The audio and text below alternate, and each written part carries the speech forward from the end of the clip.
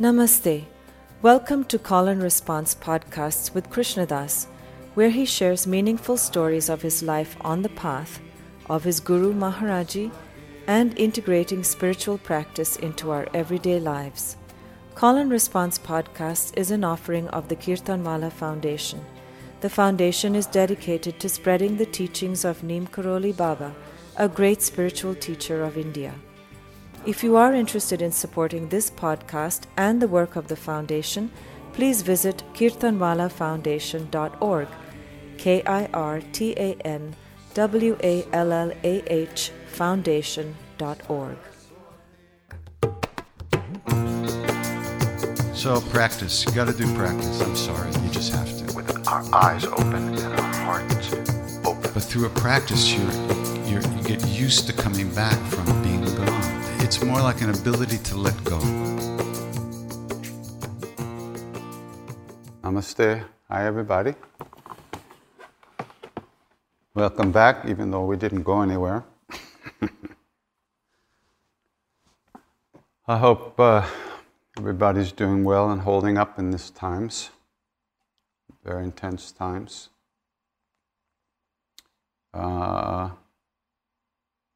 This is when the practice that we do and have done comes to our rescue and lessens the intensity of the negative emotions and the panic and the anxiety and the fear. It gives us an opportunity to be more aware and to release that stuff again and again, so it doesn't push us around too much. And of course, for me, the chanting is the main practice that I do. Just looking for a poem I wanted to read to you. I don't have it with me. But it's a Rumi poem. Rumi was an incredible Sufi saint. He wrote extraordinary poetry. Unbelievable, ecstatic poetry, loving poetry. This one poem goes, so this guy was praying, and his lips grew sweet with the praising of the Lord. Allah, Allah. Then a cynic comes by and says to the guy, why are you praying? Have you ever gotten an answer? And the guy thought, no, I never got an answer. So he quit praying. That night he fell into a deep, confused sleep. And in the dream, he saw the guide of souls surrounded by a green foliage. Why did you stop praying? The guy says, because I never got an answer. And the guide says, the calling out is the answer. You hear the whining of that dog in the distance crying for its master? That's the connection. The crying out is the connection. Then he says, there are love dogs that no one knows of. Give your life to become one of them. Give your life to cry out so deeply for the love and for the praise and for the love of the Lord. And that ecstasy of oneness. The calling out is the answer. The response. Switches it around, doesn't it? We think we're doing this because we want something, but actually, we're being pulled within. And our response to that pull on our hearts to turn within, that's the calling out, that's the chanting, that's the praising, that's the prayer. In the 1800s in India, there was a great saint named Ramakrishna Paramahansa. You might have heard of the book that was written about him called The Gospel of Ramakrishna. It was one of the first books that I read about this stuff. It blew my mind.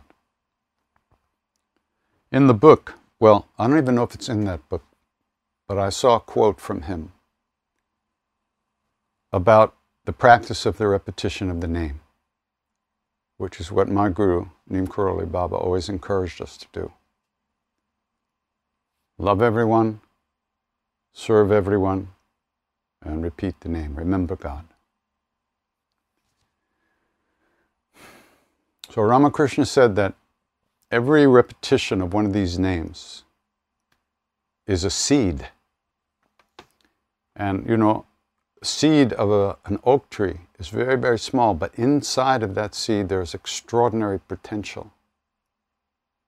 So inside these seeds that we plant of the repetition of the name, there's extraordinary potential. And he says that the seeds of the repetition of the name may get caught by the wind and blown around. And they may get caught on the roof, land on the roof of an old house in the middle of the jungle. And in those days, the roofs were made sometimes from clay tiles that were baked in the sun.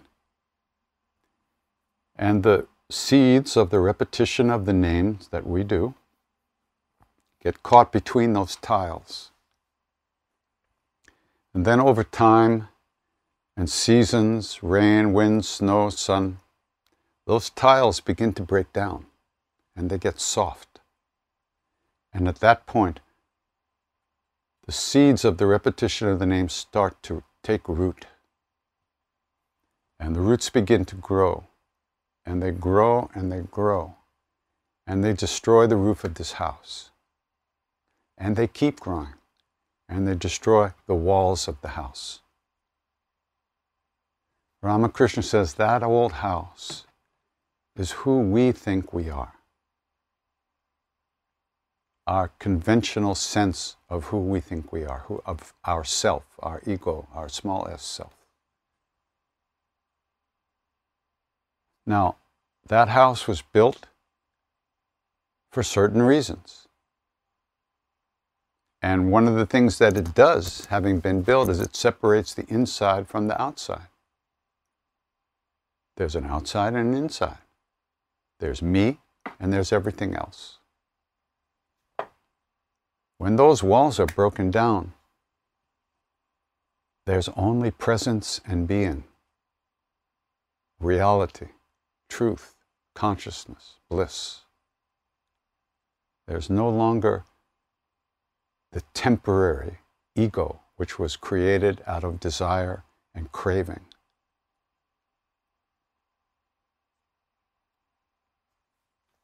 So you notice what he doesn't say. He doesn't say, well, when you're repeating the name, it'll feel like this, or it might feel like this, or this might happen, or that might happen. Why doesn't he say that? Because it's not about that. It does not matter what you experience. Okay, you're having a nice time? Good, have a nice time. Oh, you're having a bad time? Okay, have a bad time. You're repeating the name. You let go of whatever arises in your mind. Whatever emotions come and go, whatever thoughts come, they go. You try to keep coming back to the name again and again and again.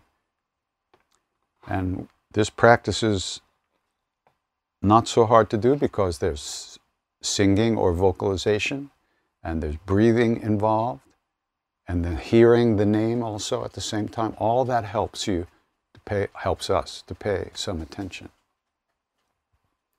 And little by little, we get more comfortable sitting more deeply in ourselves, reacting less to external things, clinging to thoughts and emotions so strongly, glued to them less intensely. And as time goes on, that deepens. It's a ripening process. And that's why people ask me, what's a good mantra for this? What's a good mantra? All mantras, all repetition of the name, those mantras are good for everything. There's no downside for those mantras and for the repetition, the names of God, as they say. So that's why it's such a wonderful practice to do. And Maharaji said, from going on repeating these names, everything is accomplished. Everything is accomplished. everything is made full and complete. Our path comes to the end. And we recognize our true nature. And we dissolve into that. And we become the whole universe. At least that's what they say. We'll see.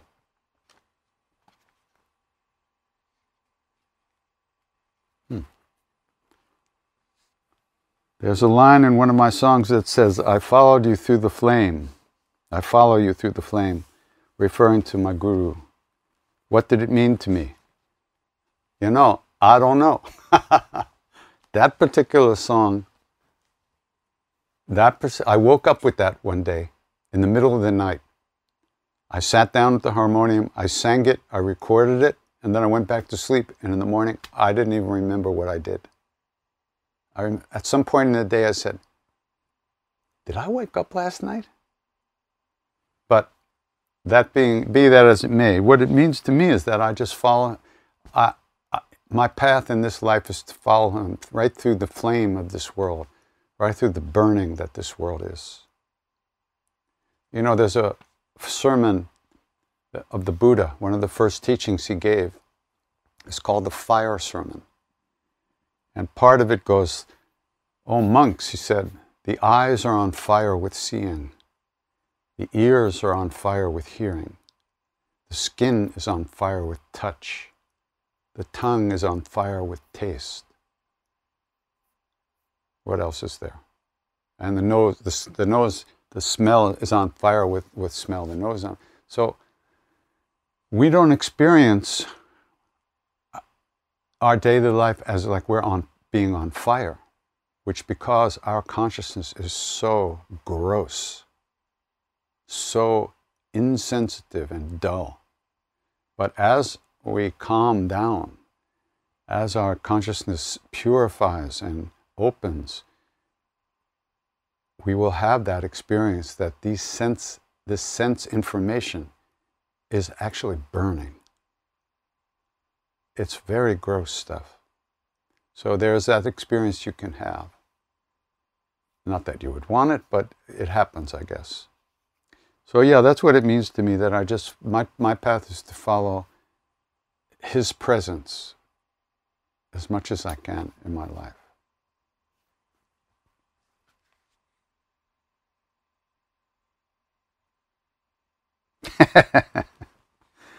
My lesson has been patience, especially with my partners. 40 years later, when will learning patience be done? I've got it and want to move on to other lessons. I don't think you got it. If you got it, you wouldn't want to be moving anywhere. Patience means being with things as they are, not trying to change them to please ourselves or others necessarily. It sounds like you need to work on that patience a little bit, maybe another 40 years.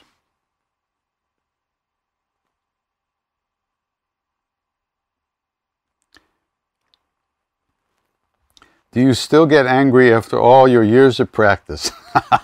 No, I never get angry. Right. Of course I get angry. And if so, how do you quiet that feeling? Well, one thing that happens is when I'm beginning to get angry, I notice it right away. Like, it's so... Because as you move along on this path, you spend less and less time reacting. So when a reaction arises, it doesn't feel good. You notice it right away. So I try to release it.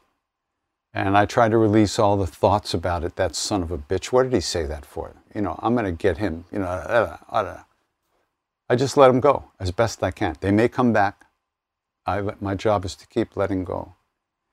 But I notice, you know, that if it's a really painful one, if somebody really got me or I feel somebody's done something that hurts me, it takes a while to let go of it because all that self-righteousness come up. Who do they think they are, you know? Where do they get off? After all I've done for them, they would do this to me? That kind of stuff. On and on and on. So, don't be in a hurry. Have patience. It ain't going to go away that fast.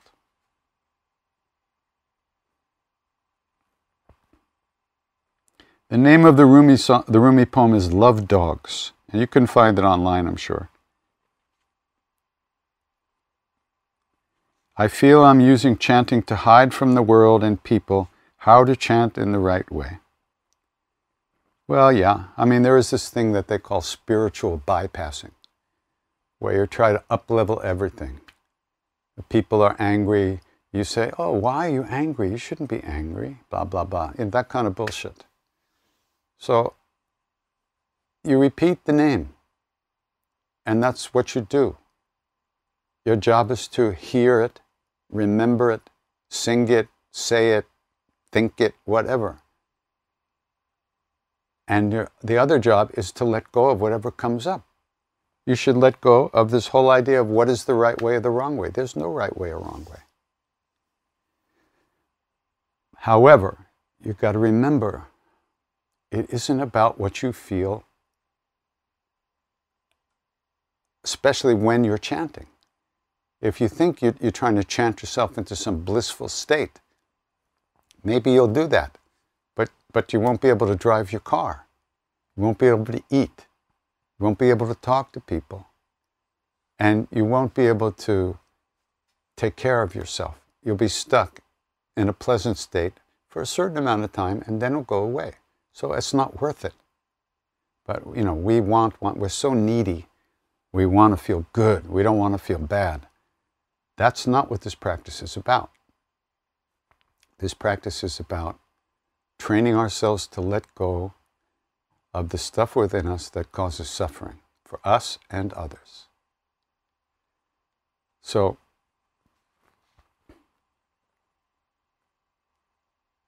yeah, whatever the rest of the question was. So yeah, there is no right way as such. And if you are bypassing your emotions and trying to get around them by chanting, you'll fail and it'll hurt, but you'll learn. So just keep going. What is the reason for suffering in life? Is it due to our past karma, and how can we reduce suffering? I don't know what it's due to.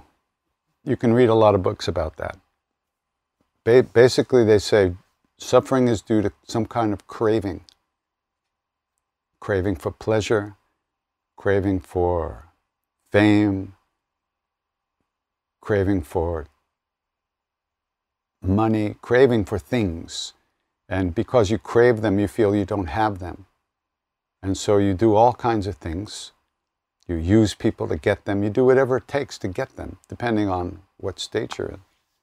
And that causes suffering. And yes, there is the idea of karma, but you know, I'm not an expert on that stuff. My understanding is that everything in our life is a result of karma. And it's like waves coming in off the ocean. And they crash over us. If we fight with those waves, we create more karma. We're reacting against them. If we allow them to just crash over us,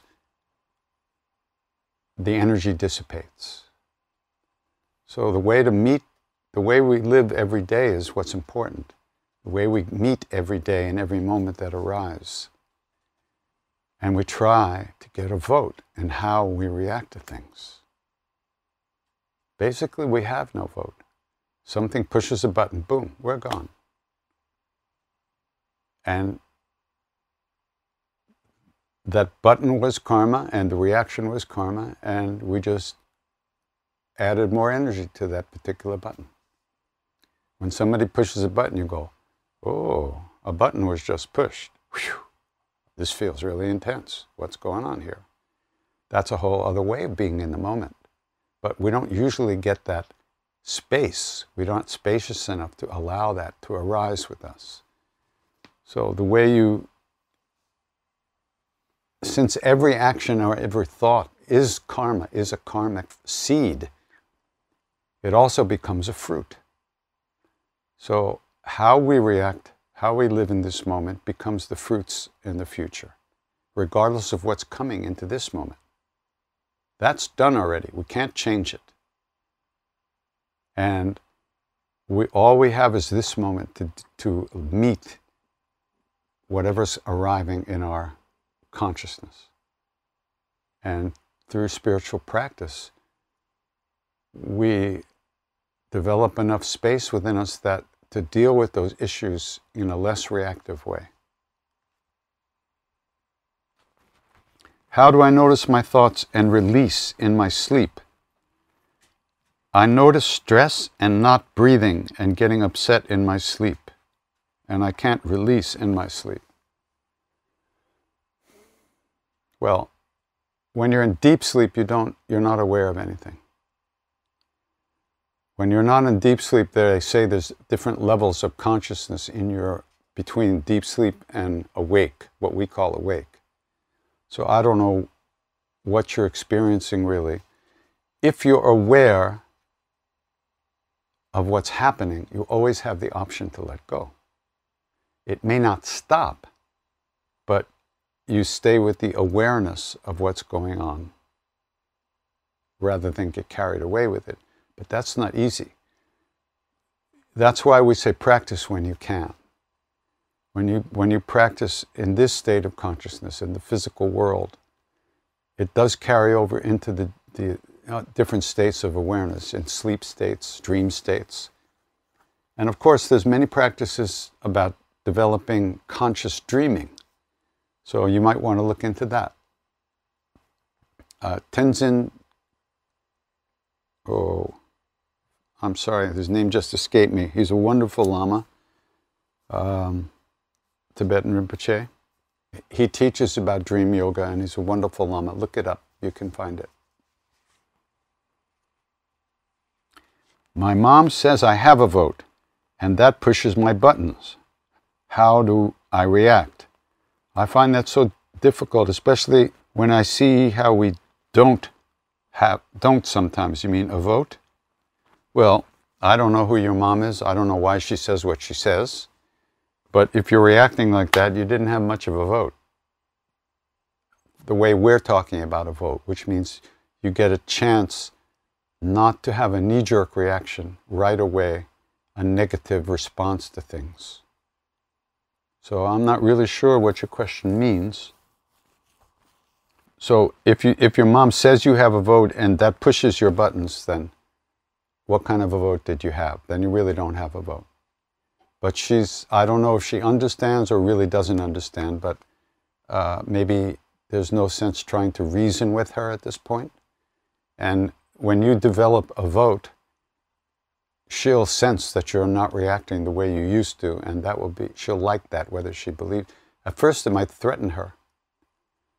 Sometimes in a relationship, if a partner feels that the other is reacting less, they confuse that as the person doesn't care, and they'll do things to make that person react. And they don't care almost whether it's positive or negative. They just want to see that they can still push that person around emotionally or affect that person emotionally, because they're scared that what they sense as non-reacting is that the person is pulling away. That's not real non-reacting. When you don't react, there's closeness, because you're not reacting to the person's stuff. So you can be right there. I remember once when I was separating from someone in a relationship that my mother knew. I went out to visit her, and she started giving me the third degree about it, And I realized she was frantically reaching for my buttons. She was trying to find a button to get me angry and make me react, because she was afraid of whatever. So I just looked at her and I said, this is none of your business. This is my relationship. I wasn't angry, but I was just telling her, I said, relax. It's not about you. You don't have to frantically trying to find my buttons, it doesn't concern you. And she let go. She relaxed a little bit, for that moment anyway. Tenzin Wangyal Rinpoche. That's the dream yoga. Sorry, Rinpoche. Tenzin Wangyal Rinpoche. He's the one who teaches dream yoga. He's a very, very wonderful Rinpoche. Very, very wonderful. Can I tell you a funny story about Neem Karoli Baba? So many. So one time, when he used to get up to walk, to go somewhere, walk across the courtyard or go into his room, he would usually reach for somebody's hand because he kind of walked like a baby sometimes, looked like it was going to fall over, bang, bang. And usually an Indian person. So one day, I saw he was getting up and I kind of elbowed somebody out of the way and I put my hand out and he grabbed my hand and he looked at me and he laughed, right? And then we started to walk towards the back of the temple. And I'm just like, oh, this is so great. I'm holding his hand. He's holding my hand. He's leaning on me, walking to the back of the temple. Then he let go of my hand. It was just the two of us. And he let go of my hand and he took a few steps. So I took a few steps. And then he said something in Hindi. Then he took a few steps. So I took a few steps. Then he said something in Hindi again and took a few steps. So I took a few steps. Then he just looked at me and he went like this. Ay, ay, ay. And he knelt down and he peed. He just wanted a couple of feet to pee in peace. So I wasn't going to give it to him.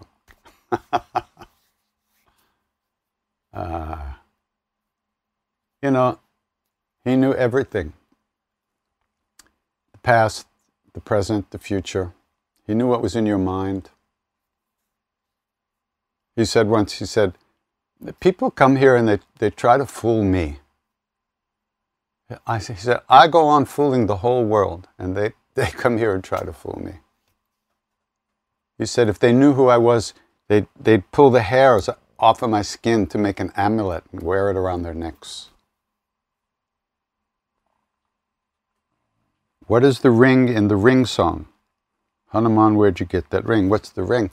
Well, in the Ramayana, in the story of Ram, I don't know if you know the story, but basically Ram's wife Sita is kidnapped by the demon, Ravana, and taken to this island kingdom that he has off the coast of India, which is now Ceylon, Lanka. And Ram is wandering around with his brother Lakshman trying to find Sita. He has no idea where she is and he's tripping out, he's having a breakdown. And then one day in the forest, he meets Hanuman. And through the meeting with Hanuman, an alliance is formed between the monkeys and Ram. And later on, after the rainy season, all the monkeys spread out over the world to try to find Sita. But before Hanuman goes, Ram, who knows everything but acts like he doesn't, takes his ring off, his marriage ring, and he gives it to Hanuman. And he says, if you find Sita, show her this ring, so she believes, so she'll know it's from me, that you're my devotee. And that's what happened.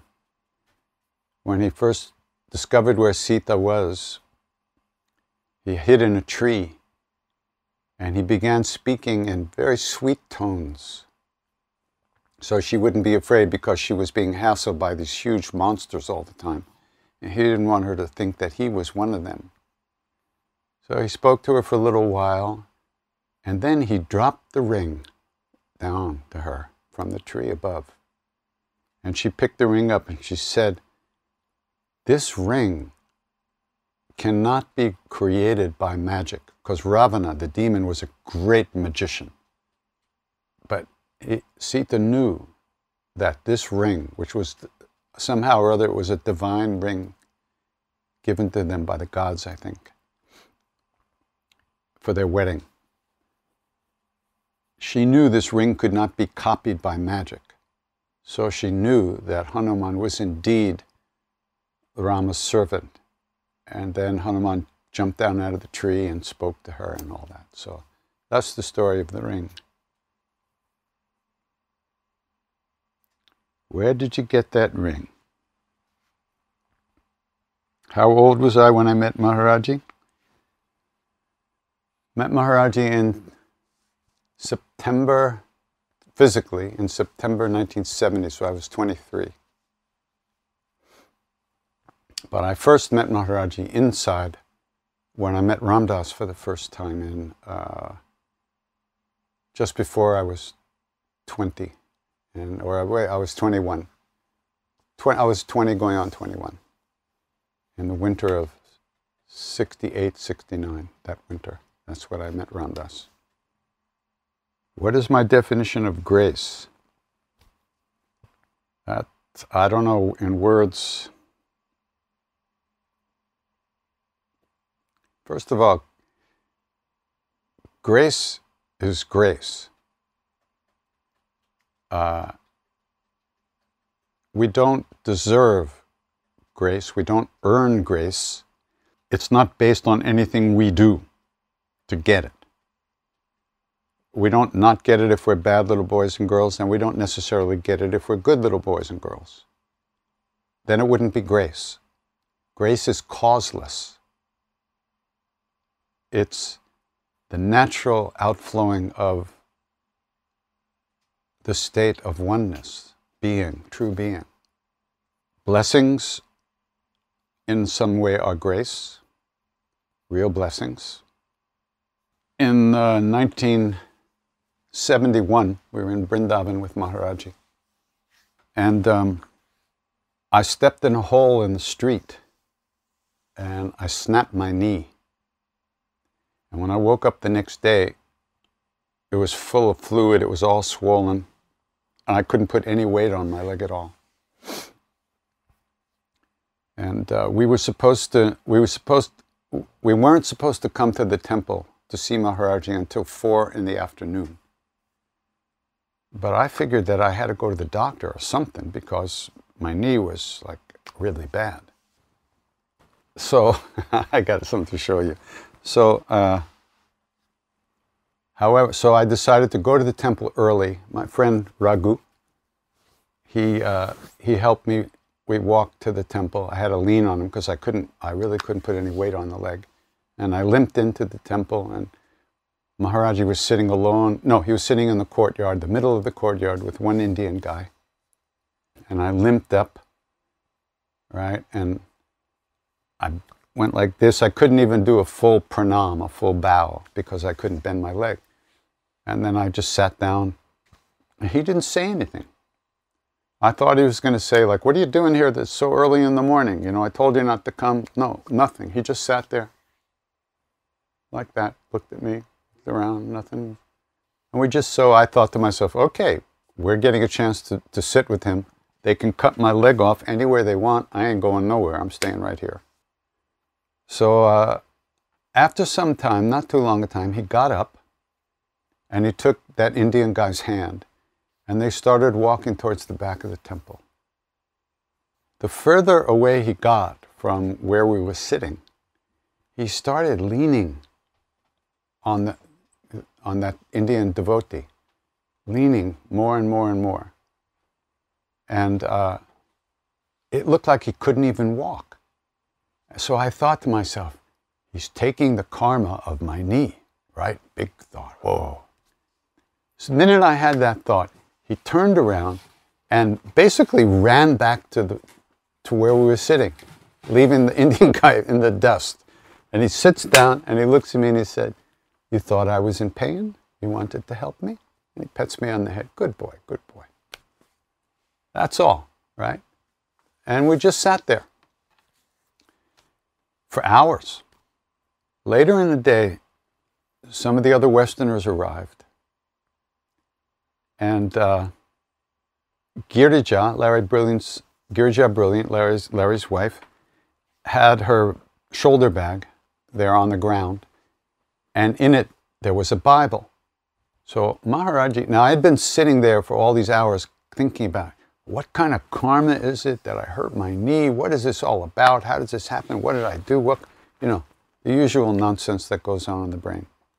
So he grabs her Bible, he opens it up, he doesn't even look, and he says, read this. Now, you understand, first of all, he wasn't supposed to be able to read English, And second of all, he didn't even look. He just opened it and said, read this. I looked at it, and I didn't know the Bible. It turned out it was from St. Paul, Letters to Corinthians. And it said, in order to save me from the abundance of revelation, it was given to me a thorn in the side. And I beseeched the Lord 3 times to take it from me. And the Lord said, my grace is sufficient for you. My strength is made perfect in your weakness. My grace is sufficient. So Ram Dass and I have been talking about this for years, And I reminded him of that story last year, I think it was. And we talked about, what that says is that grace is happening all the time, and it's enough as it is. And you recognize how extraordinary that is when you see what little you can accomplish with your own will. And that it's through surrender and recognition of that grace, recognition of that love, recognition of that presence, and recognition of your desire to be in that presence of love all the time, that you surrender you recognize that your personal will can't do that. Only way to enter into that state of grace is through surrender. So, which reminds me, I'll read you something that Ram Dass wrote fairly recently. I now accept that His grace is sufficient for me. I need nothing more. Though I have no powers, no great visions or astral contacts, no super energy which frees from sleep, nor am I yet purged of all worldly desires, yet His grace is sufficient, for I am coming to know the power of love. My strength is made perfect in your weakness. Weakness is one of those words, it's a translation, but what they're pointing to is the impossibility of the personal will entering into the kingdom of heaven. Like Jesus said, it's easier for a camel to go through an eye of a needle than for a man with attachment, or a person with attachment, a rich man, to enter into the kingdom of heaven. Then he says, I'm coming to suspect that I've been seeking and expecting the wrong sign, and that who we are to become, we already are. But the humbleness of the sign of the Spirit leads us to overlook it. I think that in my Western desire mind, I have wanted great powers to heal and impress those who are impressed by power. That the Spirit exists, and to impress myself. But as faith grows, I come to see that power attracts power, and love attracts love. And I am blessed enough to transcend the need for power. Then I shall become love and know only love in all whom I meet. That is heaven on earth. And that's the true teaching. So beautiful. So beautiful. Thank you so much for listening. This podcast has been brought to you by the Kirtanwala Foundation. Krishna Das is renowned for leading kirtan, the spiritual practice of chanting, and workshops around the world. For more information about him, including upcoming events, please visit krishnadas.com, KRISHNADAS.com. We also invite you to visit kirtanwalafoundation.org, KIRTANWALLAH foundation.org. Here you will find more offerings dedicated to spreading the teachings of Neem Karoli Baba. Love everyone, serve everyone. Remember God. Ram Ram.